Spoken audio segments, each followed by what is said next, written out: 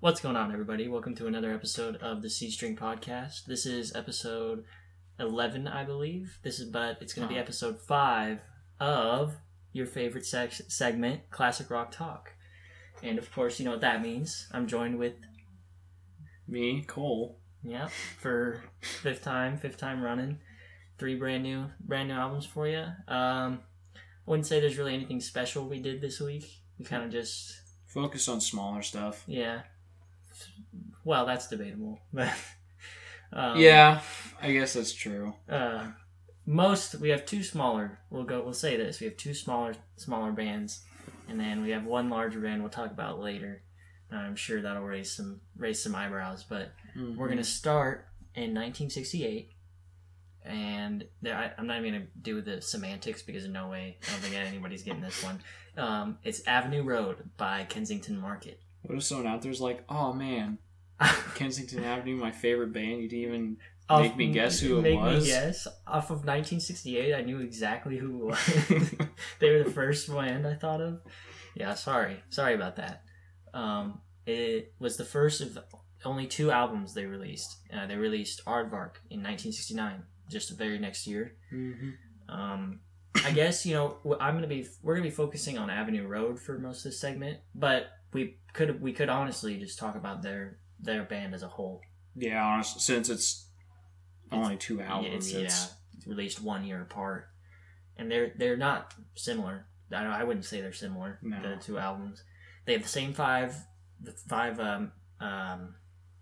I have them written down as dudes in my notes here, but the same 5 band members. We have Keith McKee, who was a singer-songwriter, and then we have, I don't know how to pronounce his last name, but Gene Martinick is how I'm going to pronounce it. It's like it's Marty Neck. Or Marty, yeah, it's like if you do it literally, it'd be Marty Neck. I doubt that's what it actually is. But he played guitar and piano. And then you have Alex Darrow, who is the bassist, Jimmy Watson, who was a drummer, and then Luke Gibson, who was a singer-songwriter as well. Again, for these smaller bands, I'm not going to know any of these guys, really. None of these guys sprung to mind when I was thinking about them. Gene Martinick would previously had played in a few bands before this, but and then he would play in some bands after this with Kensington Market as well. Or I guess I shouldn't say with Kensington Market, but away from Kensington Market because they only lasted a few years. Yeah, and these guys are pretty small. Looking at the Spotify monthly listeners, it's big 263. Yeah. Yet they still have a bio, which is pretty impressive for only having that many listeners. Because most of the bands I find under like 10,000 don't have one. They don't even have a picture sometimes. I mean, Kensington Market doesn't, but yeah, they didn't even. These guys didn't have a Wikipedia page for their albums. They just had one page for their band, and it was super small. So really hard to find stuff about these guys. But we'll move on to let you guys know the song list. On the A side, we have "I Would Be the One," "Speaking of Dreams," "Color Her Sunshine," "Phoebe," and "Aunt Violet's Knee." And then on the B side, we have "Coming Home Soon," "Presenting Myself Lightly," "Looking Glass," "Beatrice," and "Girl is Young." This is a kind of a very prime example of what I think is what you kind of don't want to do with your track list. 100%. And it's a shame to like make an example out of somebody like this, but it's an example to set, and it's just "I Would Be the One" is a great song, and "Speaking of Dreams" is a great song, and then "Color Her Sunshine's" pretty good. I think "Phoebe's" pretty good, and "Aunt Violet's Knee" is and then the B side, I think they made a single out of "Coming Home Soon," but I don't think that's a very great song. I think they definitely were A-side heavy, and I'm not sure if they just didn't realize it or they wanted it like that, but that's not super great. I mean, maybe they were just thinking, hey, if we have an A side, maybe that'll at least sell the whole album. But I don't know. Maybe you just redistribute some tracks throughout I mean, if it's, you obviously want a heavy hitter to start. Like, you want something great to start your track. Yeah, you want that attention grabber, but you can't. In my eyes, I don't agree with making the A side the best side ever, because when they go over to the B side, there's going to be no high. It's going to be a down. Yeah, there's absolutely, I agree with that. There's just no high on the B side. It's just all you can. I would certainly argue that every song on B side is not up to any of the songs on A side. I agree. Again, I Speaking Dreams, I really like. I think that's probably my favorite song. I think it is too. I think that's a great song. I also like Phoebe. Yes, Phoebe's good too. But it's just poor distribution here, and then there's not really much to say about that. I mean, that's probably one of the reasons why they didn't do too well. They had labeling issues. That's about the only thing that was actually on their Wikipedia page. It was like the only thing that was mentioned. It was like, yeah, these guys had labeling issues. They were labeled with Warner Brothers, but I guess didn't really help. And we might as well mention Aardvark while we're talking about them. Their next album. We won't go through all like the song list, but it was definitely a lot different. And you have to commend them for at least trying something different after this flop. Yeah, and where this one was kind of, I don't want to say it was more rock-oriented, but it kind of was with pop elements. I think Aardvark just went straight into that avenue of pop in general with rock elements. It kind of like switched. And it's not you sort of have to change your definition of pop for late 1960s. But that's kind of what it was like. You can even, I guess, use your definition of pop now to leak some ideas into there, but it was mostly just pop with some rock flair. While this one, as you said, is definitely the other way around.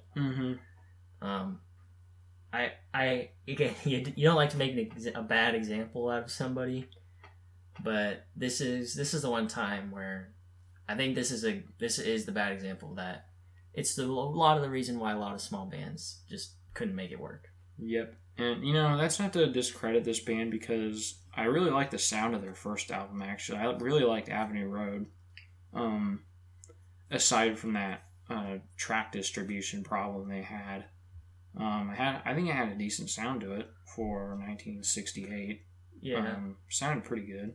I thought they blended instruments well together. I didn't think it was anything spectacular. Yeah. And they didn't add any instruments. They didn't add any outstanding instruments either. Like the next album we get to, I think that has some really interesting sounds into it. But they went with just kind of your standard guitarist. You got your keyboard, you got your drums, and you got your bass, and that's what we got. Pretty much the classic example of a band setup. Yeah, and you know what? They did make it work a little bit. They have some hits in here. And you have to commend somebody when your first album flops. That would be a heartbreaker, and like it's sort of just, I'm gonna stop doing this like after just one try. And you have to commend them for trying and coming back with something a little bit different. A lot of bands came back. I'm sure there's plenty of examples. I just can't think of any right now where they came back in their second, third album and they did the same thing again, and then it started to work, and then eventually got them success. These guys came back and they tried something a little bit different with Aardvark. Kind of like Journey. Journey started way different, and they didn't flop, but then they released, I can't remember what the title of the album was called, their first one with Perry on vocals, and they made it. Like, they exploded. Yeah. So this doing stuff like that can work. I guess maybe the pop thing wasn't the right time. I'm not really sure on it. I didn't live in 1968, so I couldn't tell you kind of what went wrong at the time. But that's just I still enjoyed this album. It's something I'll remember, and I probably will come back to it eventually. Yeah, and I have Speaking of Dreams and Phoebe on my playlist. Yeah, I've got a couple of them on my playlist. So it's not an album where it's all duds and it's terrible. It's just they just, again, classic labeling issues and then just bad distribution of tracks, in my opinion. Yeah. But we'll move on. That is Avenue Road by Kensington Market. We will move on. I will let you, since you were the one that thought of this band, I will let you introduce them. Yeah, so speaking of Heartbreakers, that's a good segue. This band was a 1978 band out of North Carolina, and their band is Nantucket, and the album is also Nantucket. Yeah, features a dancing lobster on the dancing towards a as the artwork lighthouse, but yeah, this band is fantastic. It is criminally underrated, in my opinion. They had Epic label, pretty standard for the time. A lot of people were on Epic, but man, I heard one of their songs on the radio. I think it was "Born in the Honky Tonk." I was like, dude, I have to find this album. Yes. And I looked in the record store and I was like, man, I can't find it. And it's the one and only time I have had a record shipped to me because I wanted it so bad. I couldn't wait. That's how good we think this album is. Mm-hmm. It's worthy of having a record ordered to you. Yes, it's shipped. Fantastic album. Yeah. I didn't know any of these band members. I knew, actually, that's a lie. I knew Norton Buffalo from Steve Miller Band. Yeah, he's from Steve Miller Band. But yeah, Tommy Red was their guitarist, vocalist. Absolutely fantastic vocalist. I'm pretty sure he did the vocals on Heartbreaker. Yeah. And holy shit, that blew me away. Yes. We'll talk more about that song later. But yeah, Larry Uzell was also a vocalist on the bass guitar, trumpet, harp, and that guy did everything. Percussionist. If you needed somebody to do something, you talked to Larry Uzell. Oh, 100%. Mike Uzell, Larry's brother, was the keyboard and a vocalist. Eddie Blair was a saxophone, keyboard player, and percussionist for them, which I actually he commented on something I said on Facebook, so that's pretty damn cool. I'm pretty badass. Damn. Kenny Soul is their percussionist also. Mark Downing was their other guitarist, and Norton Buffalo makes a appearance on this album. Here. Not a prominent role, just guest appearance here, but those guys, I didn't know any of them, well, except for the aforementioned. I didn't know any of them before listening to this album, but I know all of them now because what's pretty nuts is they still play. Yeah. Still, I'm pretty sure I think there's only one of them that's passed away, but most of them play local North Carolina bars. And when I went down there, they had stopped touring because of COVID. And when we left, I think a couple days later, they started playing down there, and I was like, shit. I could have seen them live. That sucks. Man, I would love to see Nantucket live, but I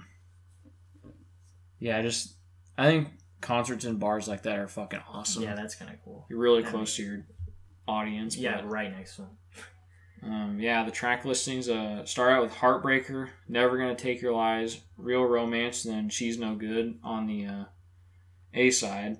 And then the B side stretches out more with Born in the Honky Tonk, It's Getting Harder, Girl You Blew a Good Thing, Spring Fever, Quiet Like You, and then What's the Matter with Loving You.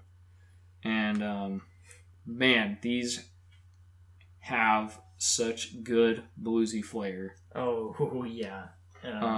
We mentioned talking about the previous album that heavy hitter to start with. You turn on the record, normally in most albums, the first thing you hear is some sort of instrumental. Mm-hmm. It doesn't matter what. It's some sort of you get instruments to start. No, dude. This one you get Tommy Red comes in. You get a vocal, just pure vocals in the beginning, and it sounds beautiful. It sounds so good. That riff is also yes. When it cuts in, man, fantastic. It's hard to describe, guys. It's really hard to describe how great these guys are. Yeah. It's another one of those albums, sort of like Boston's Debut, where it's hard for me to pick a specific track I like, just because all of them are very, very good. Yeah. And this band never received recognition that much. I think when their first album received a ton of recognition, like I think they were touring with AC/DC. I think they toured with a couple other bands, but they actually got somewhere in the late 70s, but everything they released after that kind of just fell. Yeah. I was looking through some of their albums earlier, and I think, didn't they have another album named Nantucket? Is that I'm assuming that a remaster? No. Are you referring to the one it has a bunch of different colors and there's like a... Yeah. That's a whole nother album. Oh, okay. It's kind of confusing that they named it Nantucket also. Yeah, as well, but whatever. But, yeah, these guys were big fans of AC/DC, and they actually released a song when Bon Scott, AC/DC's original lead singer, died. It was a cover of A Long Way to the Top. That's pretty cool. But, yeah, this amazing album. Never Gonna Take Your Lies is also an amazing song. Yes. That harp's pretty good. Mm-hmm. Harmonica's on fucking point. Yes. Anytime you get a good harmonica in there, I don't know, man. Something about a harmonica and it fucking shouldn't belong in a rock setting, but some bands can do it with that blues sound. Yeah. Then I also like when he's like, "Never gonna take your yes," with like a weird wobbly voice. Yeah. It sounds.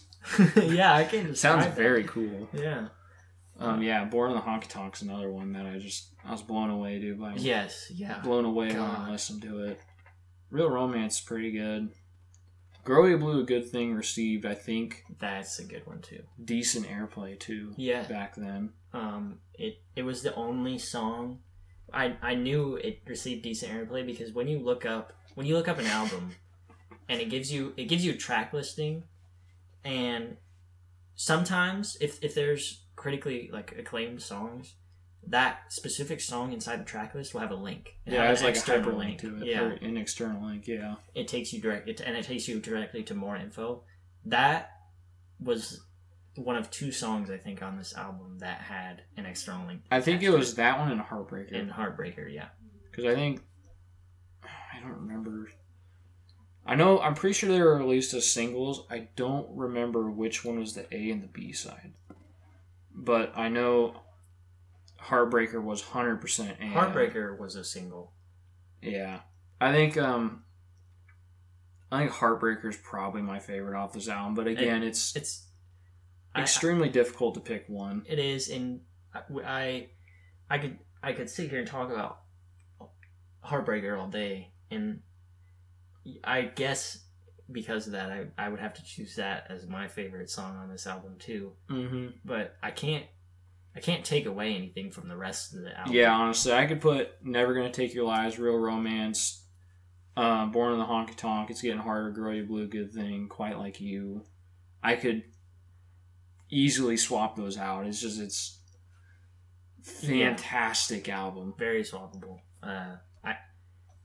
This was one of those albums that's definitely going to be stored in my memory, and it's the one I'll come back to. And yeah, there's a couple albums that we've talked about so far that I have them fully downloaded now, just because. Oh yeah, I have every one of their songs on my playlist.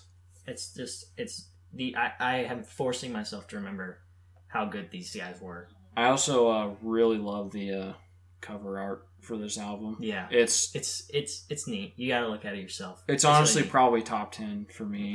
I love it so much. It's so corny and goofy, but it looks so good. But there's something about it. You'd have go check it out, and then obviously I'm gonna tell you to go listen to this album. Yeah, go listen to it. Just listen to it once, twice, 3 times. It's amazing.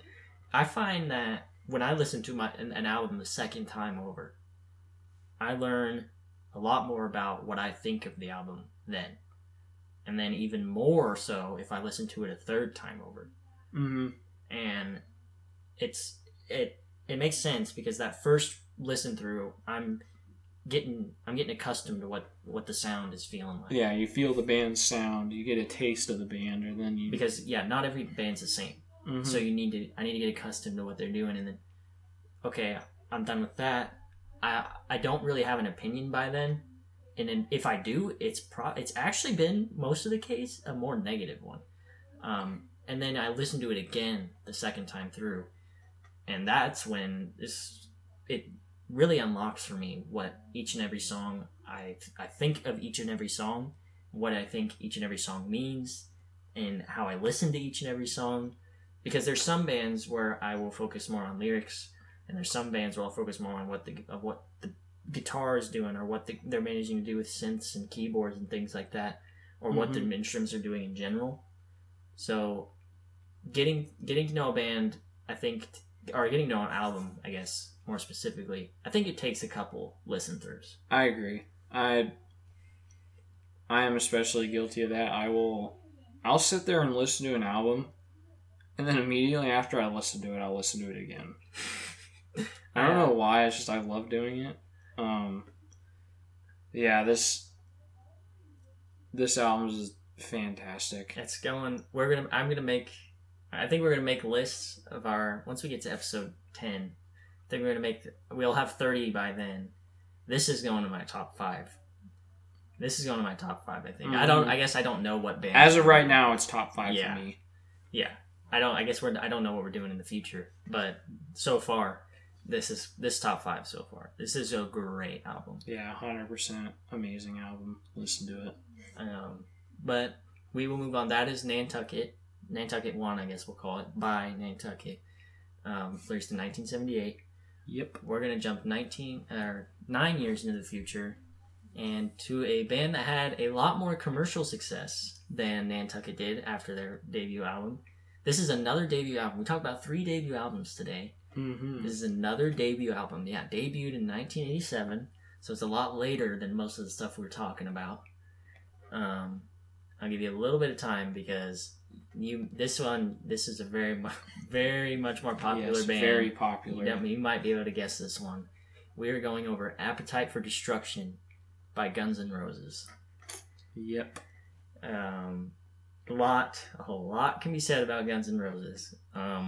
This was, of course, their debut album, as I mentioned, and holy crap, I couldn't stop myself from finding information about this album. There is so much out there, and about so many people. All of the positive reception that this album got is absolutely insane. It is so insane to go through and read everything that everybody said about this thing. There's so much. There's an unbelievable amount. There is articles upon articles upon articles upon articles of... It never ends. Yeah. This section of my fucking script took the longest amount of time just because I was distracted myself by just reading, going through every single thing that I saw. It's mind-boggling the success of these guys, and this is their debut album. This is their first debut. Well, I guess I should say debut studio album. Yeah, studio album, because they had done. Was it just one before this?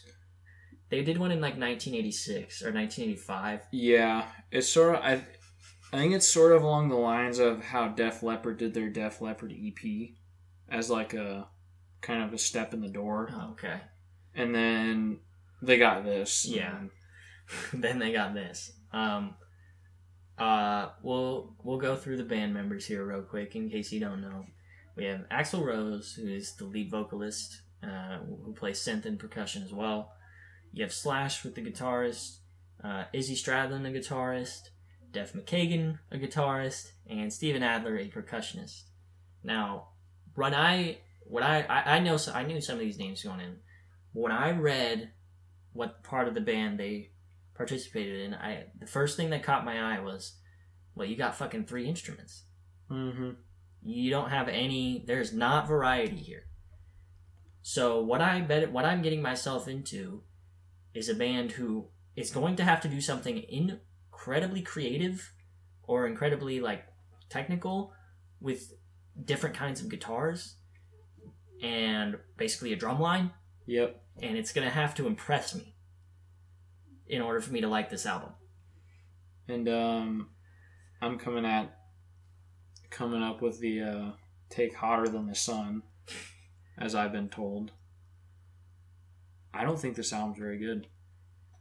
And you told me that when we got into this, and I know I haven't really had a feeling of this album is not good.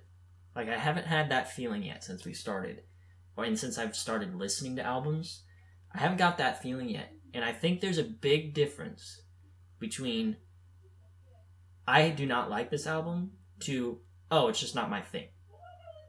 Because there are certain albums that you can listen to. There are certain albums I've listened to where I feel like I'm not the biggest fan of this album, but I can see why other people like it.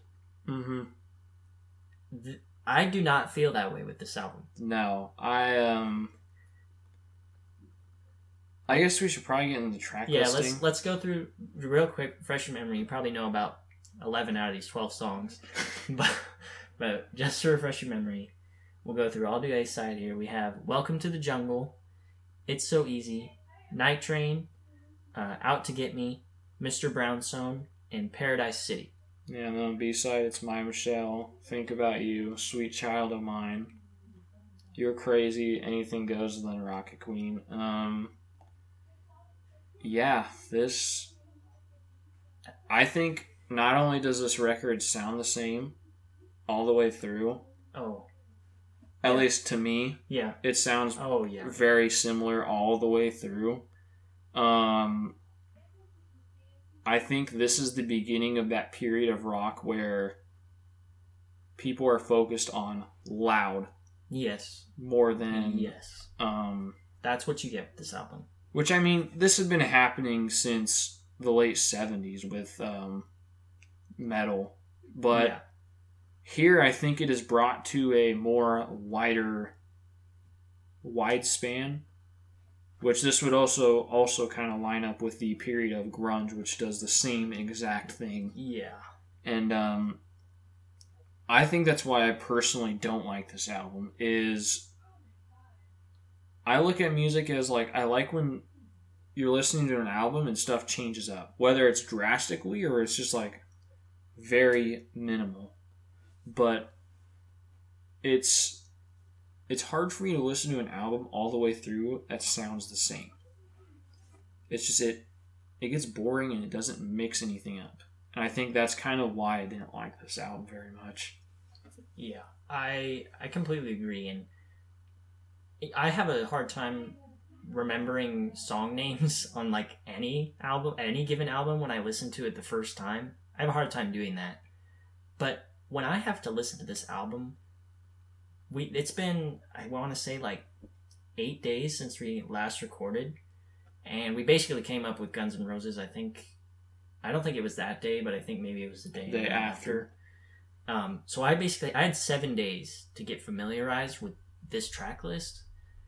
I obviously knew some of them, but when it took me 5 listen throughs to even have an idea of what song I was listening to. Yeah. And it was 5 listen throughs I didn't want to keep doing. I wouldn't have done it if I wasn't recording a podcast. Like I'm doing it just to try to remember what. So when I go back and Night Train, okay, I kind of can understand what that sounds like, but you can pick out any 2 songs. You can pick out any 2 songs from this album, and they are going to have a very similar drum beat, a very similar guitars, because there is one prominent guitar. Well, I guess 2. You have an electric guitar and you have a prominent bass guitar. Yeah. Those are your 2 very prominent guitars throughout the whole album. when that is the creative space you're working with, it's all going to sound the same. And yeah, to me, it almost becomes a chore to listen through it multiple times. Whereas other albums, I enjoy listening through because I seem to find new things every time I listen to them. It's when it sounds the same and it turns into a chore to listen to it. And that's not to say it's crazy to me that this is one of the most critically acclaimed albums of all time. If I'm going to be honest, it's nuts to me because I don't know. It's not even the fact that people consider it to be a good album. It's the fact that it's one of the best. People think it's one of the greatest rock albums of all time. Yeah, debut album, let alone rock album. Yeah. Yet something like Boston's debut album doesn't get as much. It still gets recognition. Doesn't get as much recognition. It's hard to understand how if I asked somebody, name me 3 Guns N' Roses songs. I'm gonna assume all 3 of their songs that they're gonna say are gonna come from this album. Whereas if I tell somebody, name 3, I don't know, Kansas, Boston, some other popular band, yeah, it's not gonna all come from the same album. No. It's I don't understand what so many people enjoyed about it. Yeah, I don't. It's not getting through to me. And I've shared this take multiple times on the internet. Every time I get like the how dare you defile this holy grail of a debut album, it's like I don't think it's that good. Great. It's just I can't just blindly follow. I mean, we must be missing something. And that's my opinion without sharing my opinion on the people in this band, because I also do not like the people in this band. When I listen to stuff, I try not to get involved in who the artists are, because I know that will sour my opinion in what I'm listening to. Yeah. Even before I had known Axl Rose storming off stage on multiple occasions, I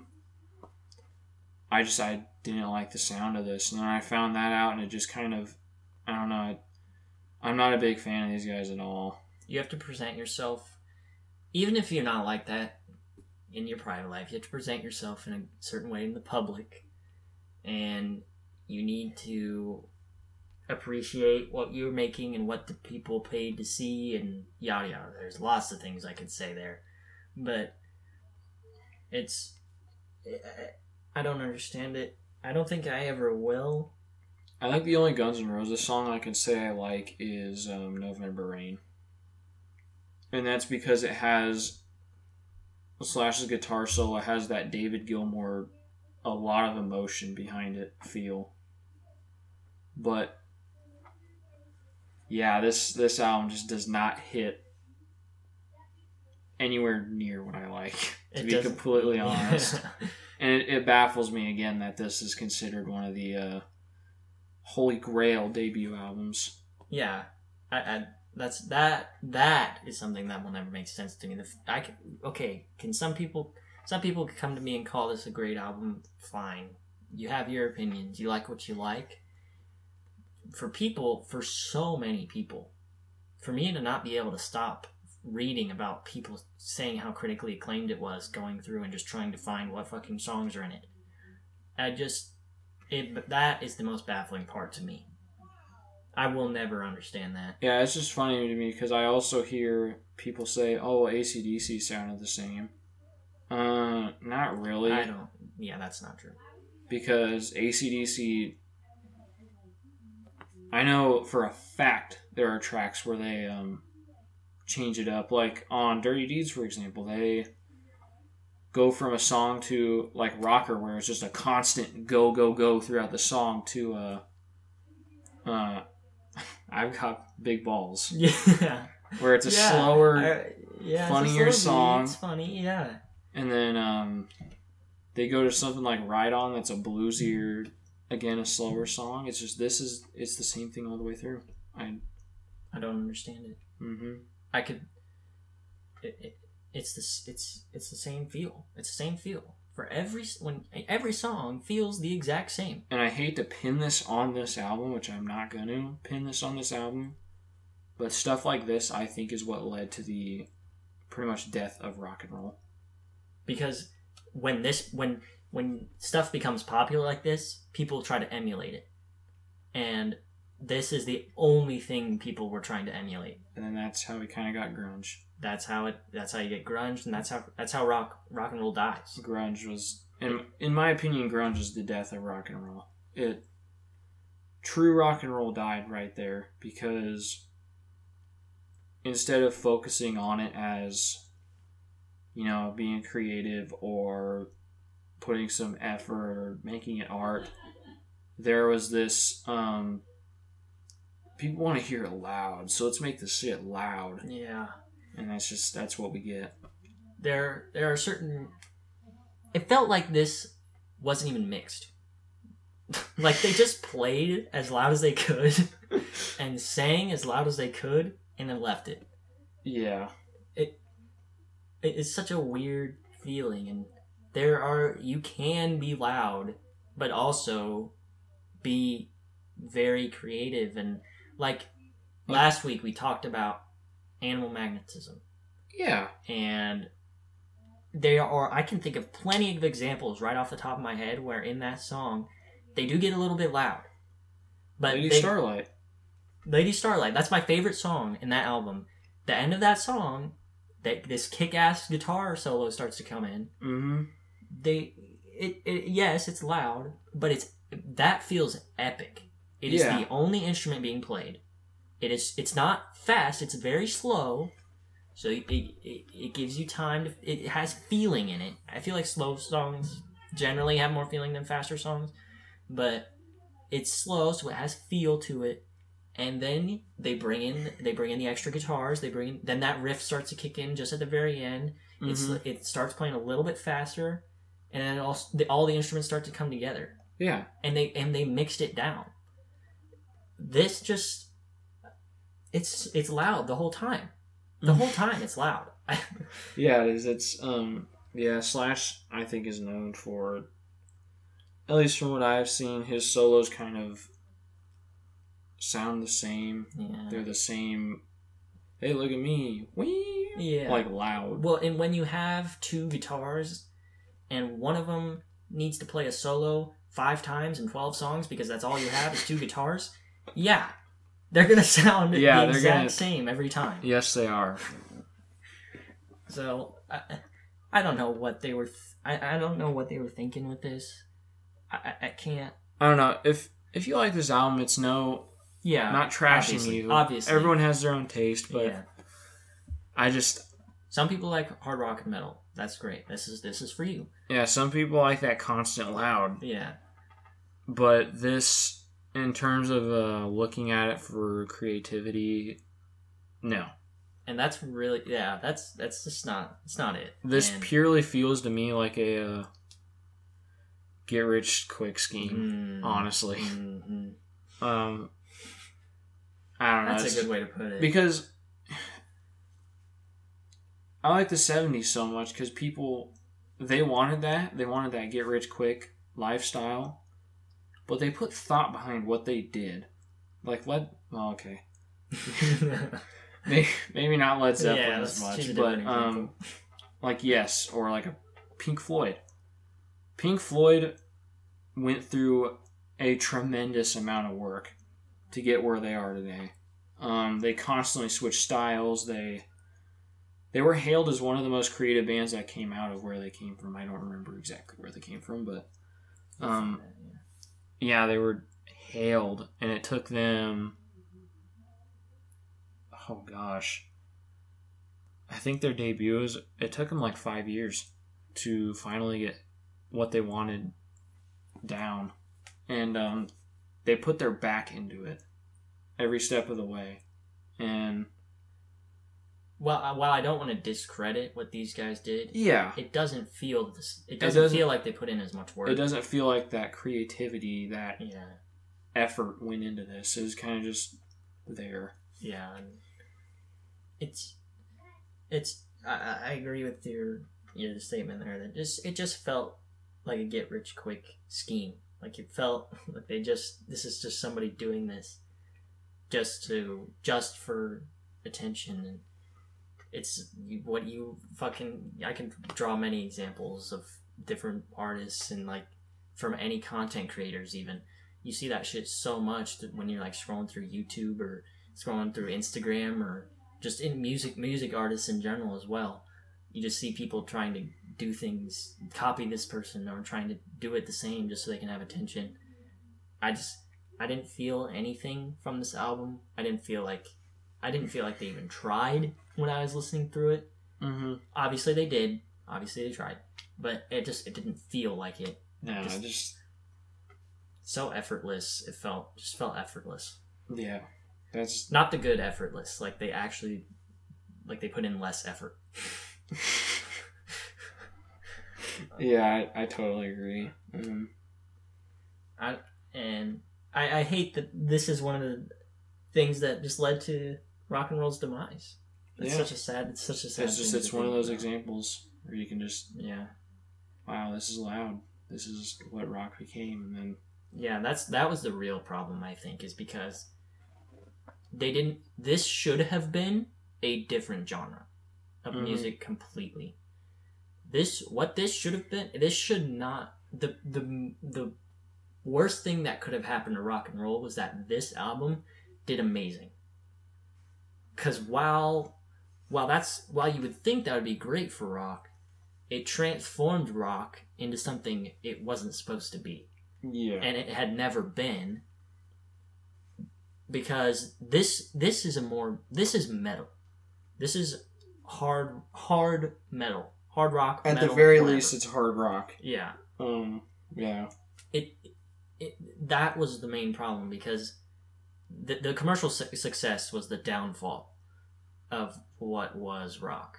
Mm-hmm. That was the main problem, and I it's disappointing. Obviously, I would have loved if rock kept going and we got more bands in the 80s, 90s, and 2000s, so we'd have even more bands to fucking talk about. But that's just that didn't happen. And just the way it went, unfortunately. It's not ever gonna happen again either. I don't think. This is such a genre, such a defining genre shift. There's no way it ever happens again. I don't think so. There's not gonna be an artist. There's not gonna be a pop artist that suddenly comes along, blows up, becomes one of the most critically acclaimed artists in the whole entire world, and changes the genre with their debut album. That's not gonna happen. Yeah. It's just not. It's crazy to think about, but yeah, I don't know. I feel like it's also the way with stuff is how it is today. I think we talked about this on the last one too. It's just the way stuff is done nowadays is so different that I don't know. People could literally sit here. I could if I knew how to play other instruments, I could sit here and record everything with my laptop and be like, yeah, I don't know what the word is. I did this all myself. It's like, that's cool. Good for you, but I don't know. Not as much effort is put into it, and I don't know. It's hard to elaborate more than that. It's really, this is an album. While I will remember it, I'm gonna remember it for all the wrong reasons. Yeah. Yeah. It's not something I'm gonna come back to. Maybe I'll dabble more in Guns N' Roses stuff in the future. It's not something I look forward to, though. It's not something I'm getting excited about.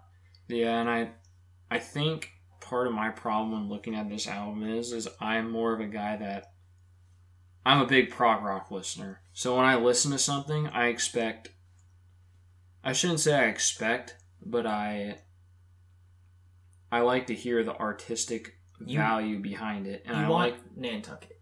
Yes, you want something like Nantucket, or it just sounds great overall, and you could really vibe with it. It's smooth on the ears. While being a rock album, it's a very, very good.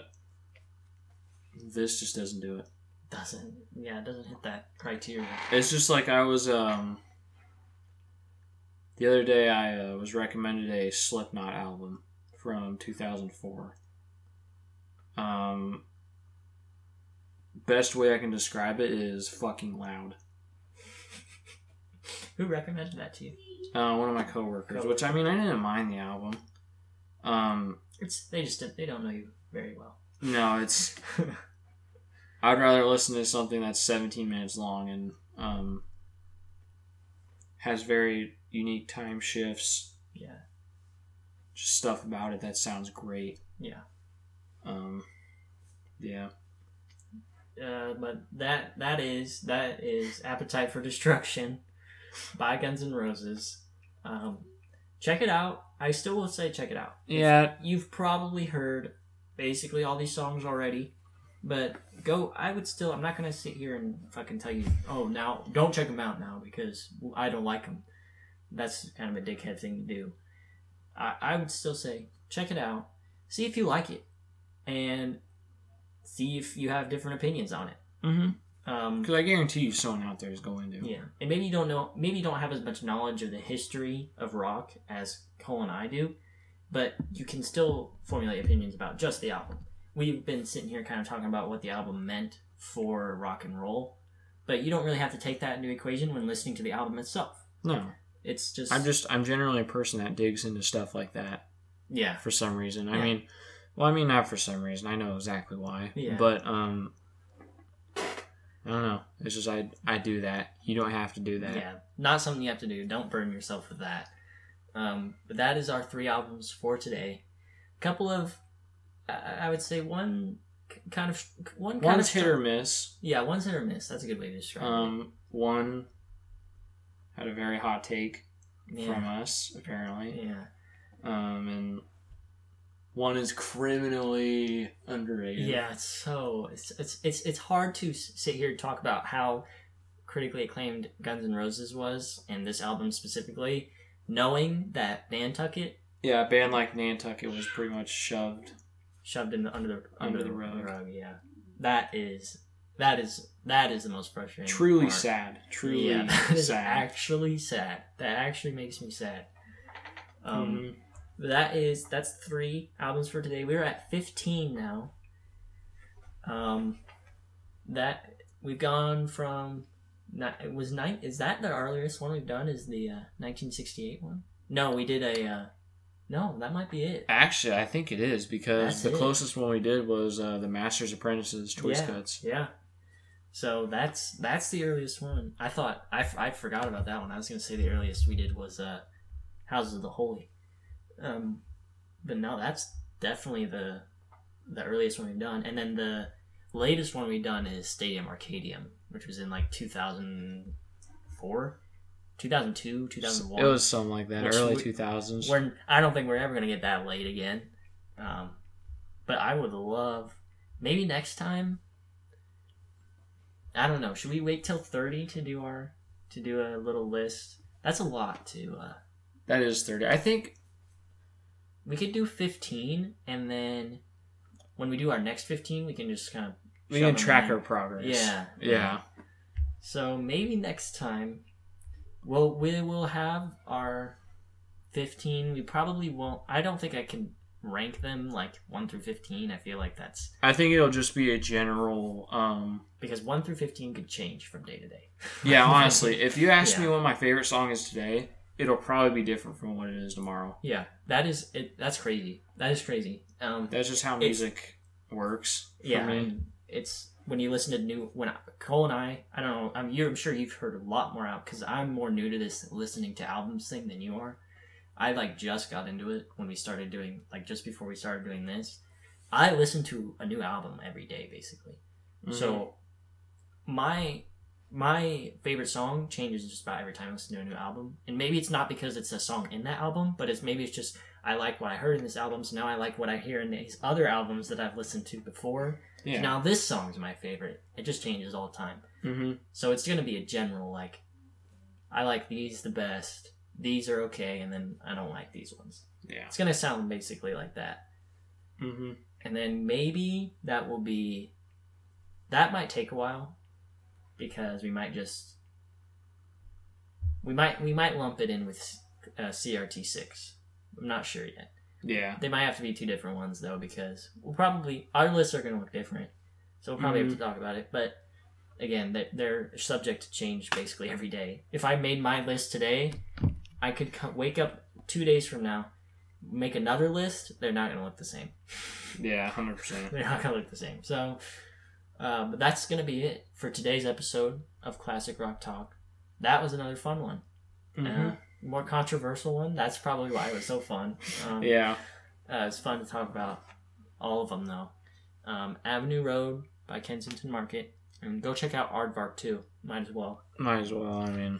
And then Nantucket 1, I guess we'll call it, by Nantucket. Mm-hmm. And then Appetite for Destruction by Guns N' Roses. Again, listen to them all. Go have fun with it. But we hope you guys enjoyed. We enjoyed it a lot. Glad to do this once a week. Mm-hmm. Highlight of everybody's week. Always glad to do it. That's the slogan. That's our tagline. Highlight of our week. Yeah, 100%. But that's going to be it for today's episode. I hope you guys enjoyed. And we will see you guys next week for another episode of Classic Rock Talk. Bye-bye.